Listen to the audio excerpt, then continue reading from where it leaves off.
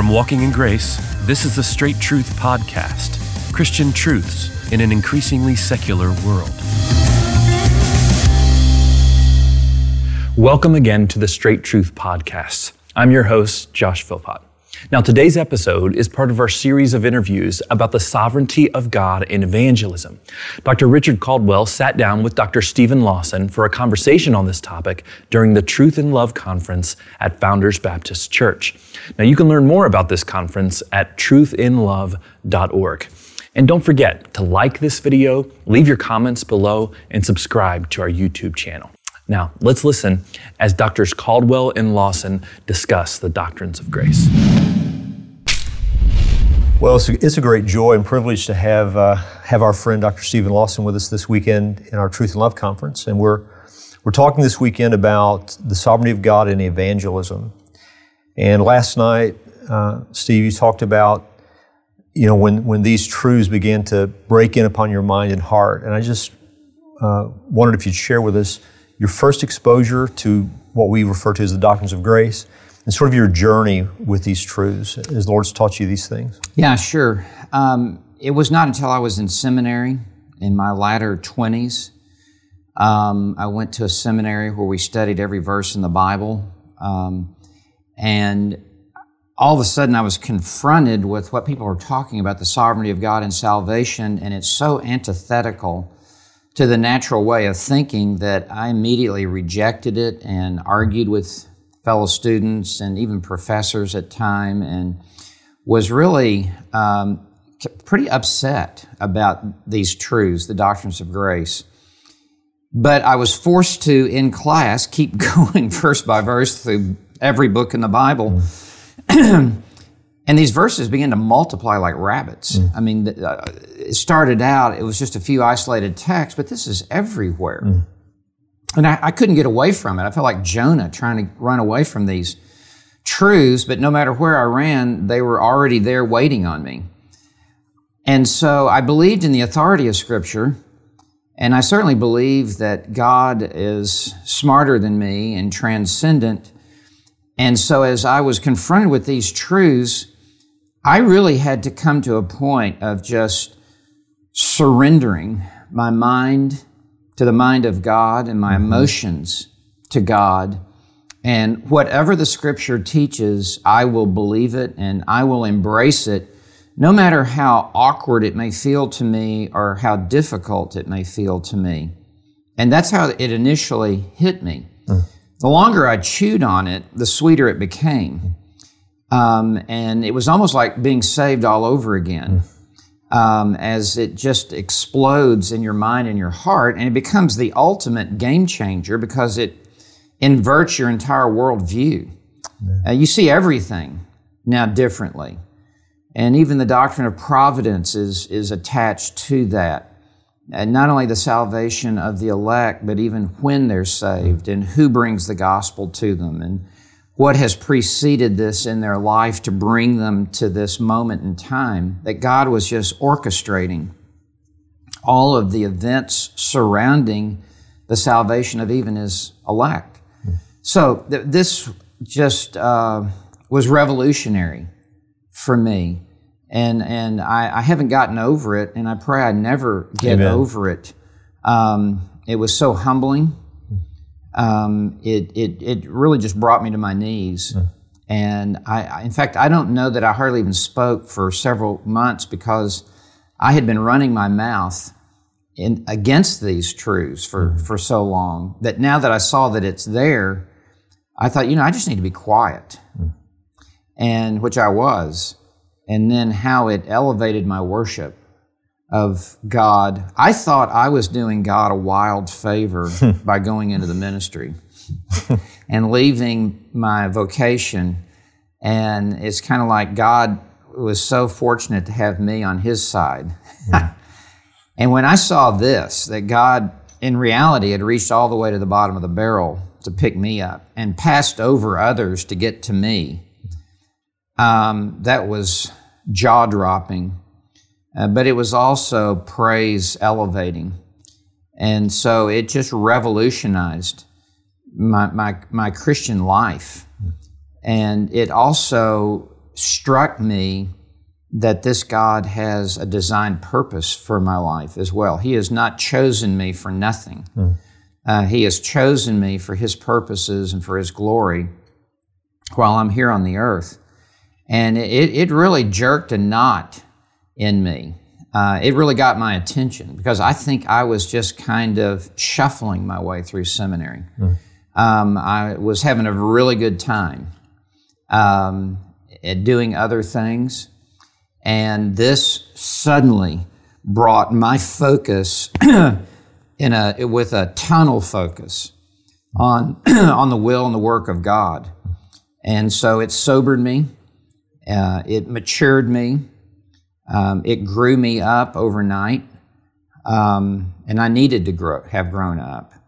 And so it had all of these effects. And then it was like I was shot out of a cannon as it just launched me out of seminary. And so these truths just grabbed me by the lapel and just pulled me up in my seat and arrested my attention. And I think there's also a sobriety that comes with it. I was a really funny guy before that, and just carefree. You still are a funny guy. Well, looks aren't everything. And I was just very carefree and was kind of the guy that could get everybody laughing. And this was a heavy. There was a weightiness, a gravitas, a gravity about this that I think needed to grip my soul. And so that was the effect in seminary, Richard, on my life. I don't know that anyone hit that brick wall any harder than me, because I hit it running full speed thinking, I'm going to just go through this. And it didn't budge. Those verses held their ground, and I was the one that budged. And I love the way you describe that because, as you know, one of the criticisms sometimes of Calvinism is that we're laying a theological grid on the Bible, that somehow our belief in these doctrines is the result of some sort of philosophy instead of an exegetically derived theology. And it's just the opposite, isn't it? I mean, what arrested you was the Word of God. You couldn't get away from these doctrines as they are given in the Word of God. Sure. Of the 5 points, so total depravity, unconditional election, limited atonement, irresistible grace, perseverance of the saints, those can all be stated differently. We know that, just for the sake of what is commonly referred to the tulip. Of those 5 doctrines, which one did you find to be the most difficult for you to get a hold of? Well, certainly, I think for me, the extent of the atonement, because I am exegetically driven. And there were some verses that had cosmos and panta that dealt with world and dealt with all. And I needed to grow in my hermeneutical abilities to interpret Scripture because I automatically saw the word world and I automatically saw the word all and assumed what you might initially think is the meaning, and also the word foreknowledge. But with world, when I saw in the Gospel of John that the word world is used 10 different ways, you could have picked me up off the floor. And it was like, why has someone not told me this before? And so it wasn't that I knew the Bible too well. It was that the opposite. I didn't know the Bible well enough to wrestle through that. And then the word all, I needed to grow in my ability to interpret Scripture and not to simply jump to immediate conclusions, which one of those 10 meanings that it was. And so there were a few holdout verses that I had to contemplate. But what I also needed to understand is that there was more to hermeneutics than simply word studies. That there is the analogia scriptura, the analogy of Scripture, that the entire Bible would speak with one voice. And I was having the tail wag the dog. I mean, there were a few isolated verses that could admittedly have gone either way. Sure. But in light of the other 1,000 verses, it becomes pretty simple. And so I needed to have a comprehensive understanding of Scripture. And for me, even, and it's not like philosophy is bad either. Right. And systematic theology. I needed to see and understand the unity of the Godhead, the unity of the Trinity, which took me to a higher level than just verb tenses and etymology of words, to see how God the Father, God the Son, and God the Holy Spirit work as one Savior. And so the position that I was holding was just an illogical position. It was a contradiction in terms, like a man driving a car with his foot on both the gas and the brake at the same time. It's just canceling one out the other. And so I had God choosing His elect, but Jesus deciding, no, you can do what you're going to do. I'm going to die for another group. Right.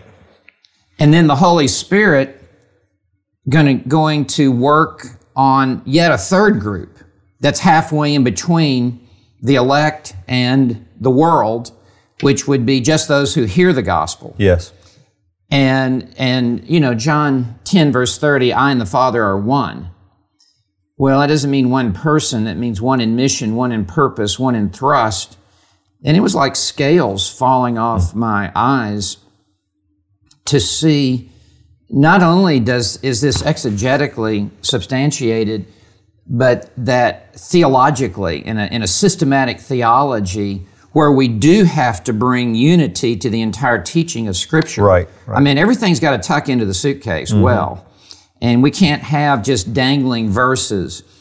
And to pull that all together, I realized that those whom the Father chose before time began, He actually gave them to the Son to be His inheritance, on the condition that the Son would come into this world, live for them and die for them and be raised for them. Amen. And the tight unity between the Father and the Son, the handoff from the Father to the Son now will not lose a one of these. And He will lay down His life for the sheep, and He will purchase the church with His own blood. And then the Father and the Son would send the Spirit, and the Spirit would apply the merit of Christ's death according to the intention of the Father. And so now, suddenly, I became a better theologian. and I saw the unity within the Trinity.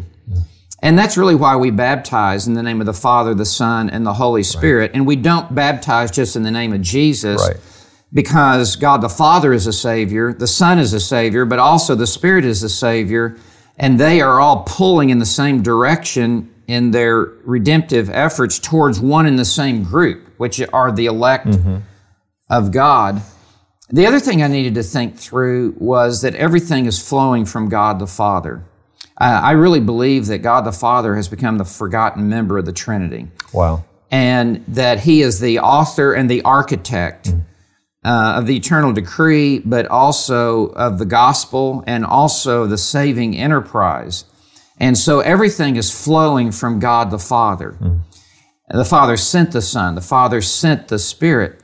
And so I needed to have the Father, His intention and purpose, being the lens that I now see the death of Christ and the cross. What was the commission that the Father gave to the Son to come into this world? Everything is to be driven by God the Father. So that helped come into sharper focus. And I realized that I was fracturing the Godhead. And almost like taking a piece of paper and just tearing it in half, and the Father's doing this, but the Son's over here doing this, and the Spirit's working with a different mission. And that was just incongruent. So that had an effect. But the atonement was the last one that I fully bought into because I was exegetical. But I just needed more information. Yeah. How have these doctrines, moving now beyond seminary, I know because I know in my own life how these doctrines transformed your life personally. How have these doctrines shaped your ministry? Well, I preached them. I didn't hold anything back from the very beginning. And the first two churches that I pastored were incredibly Arminian. And I was a college pastor before that in a very man-centered Arminian church. So I didn't step into a London 1689 church or a Westminster Confession church.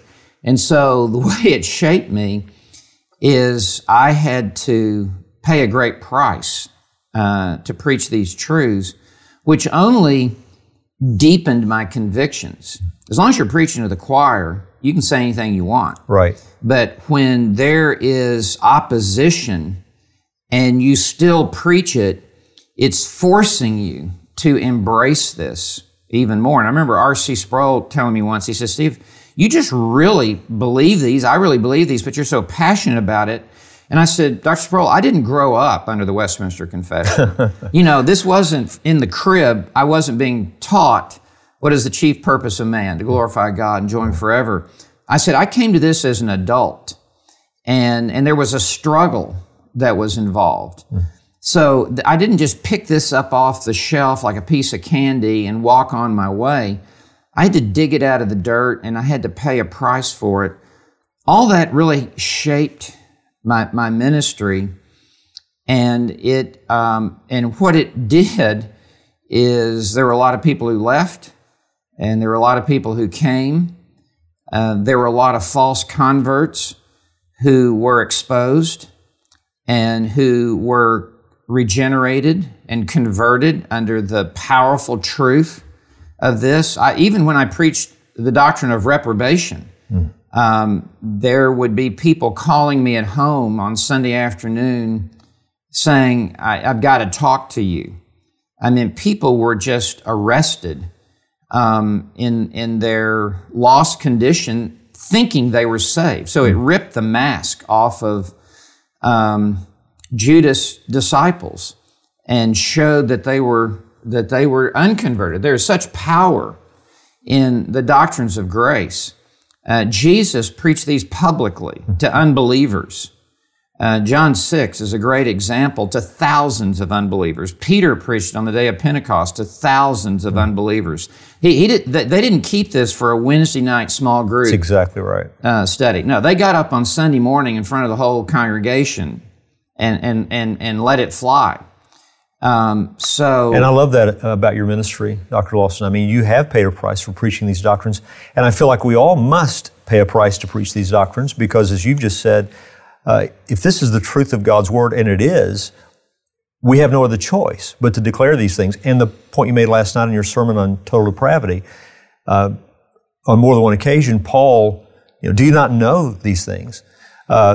This is not some higher level Christianity. This is not PhD stuff, as you said last night. This is for every member of the church to know. These are doctrines we're to be teaching everybody. Yeah.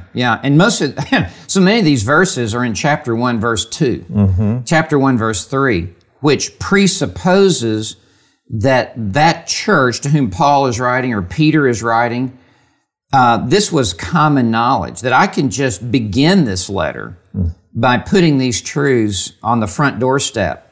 And they're not saved until the very end of the letter, hidden where lots of people won't even see them.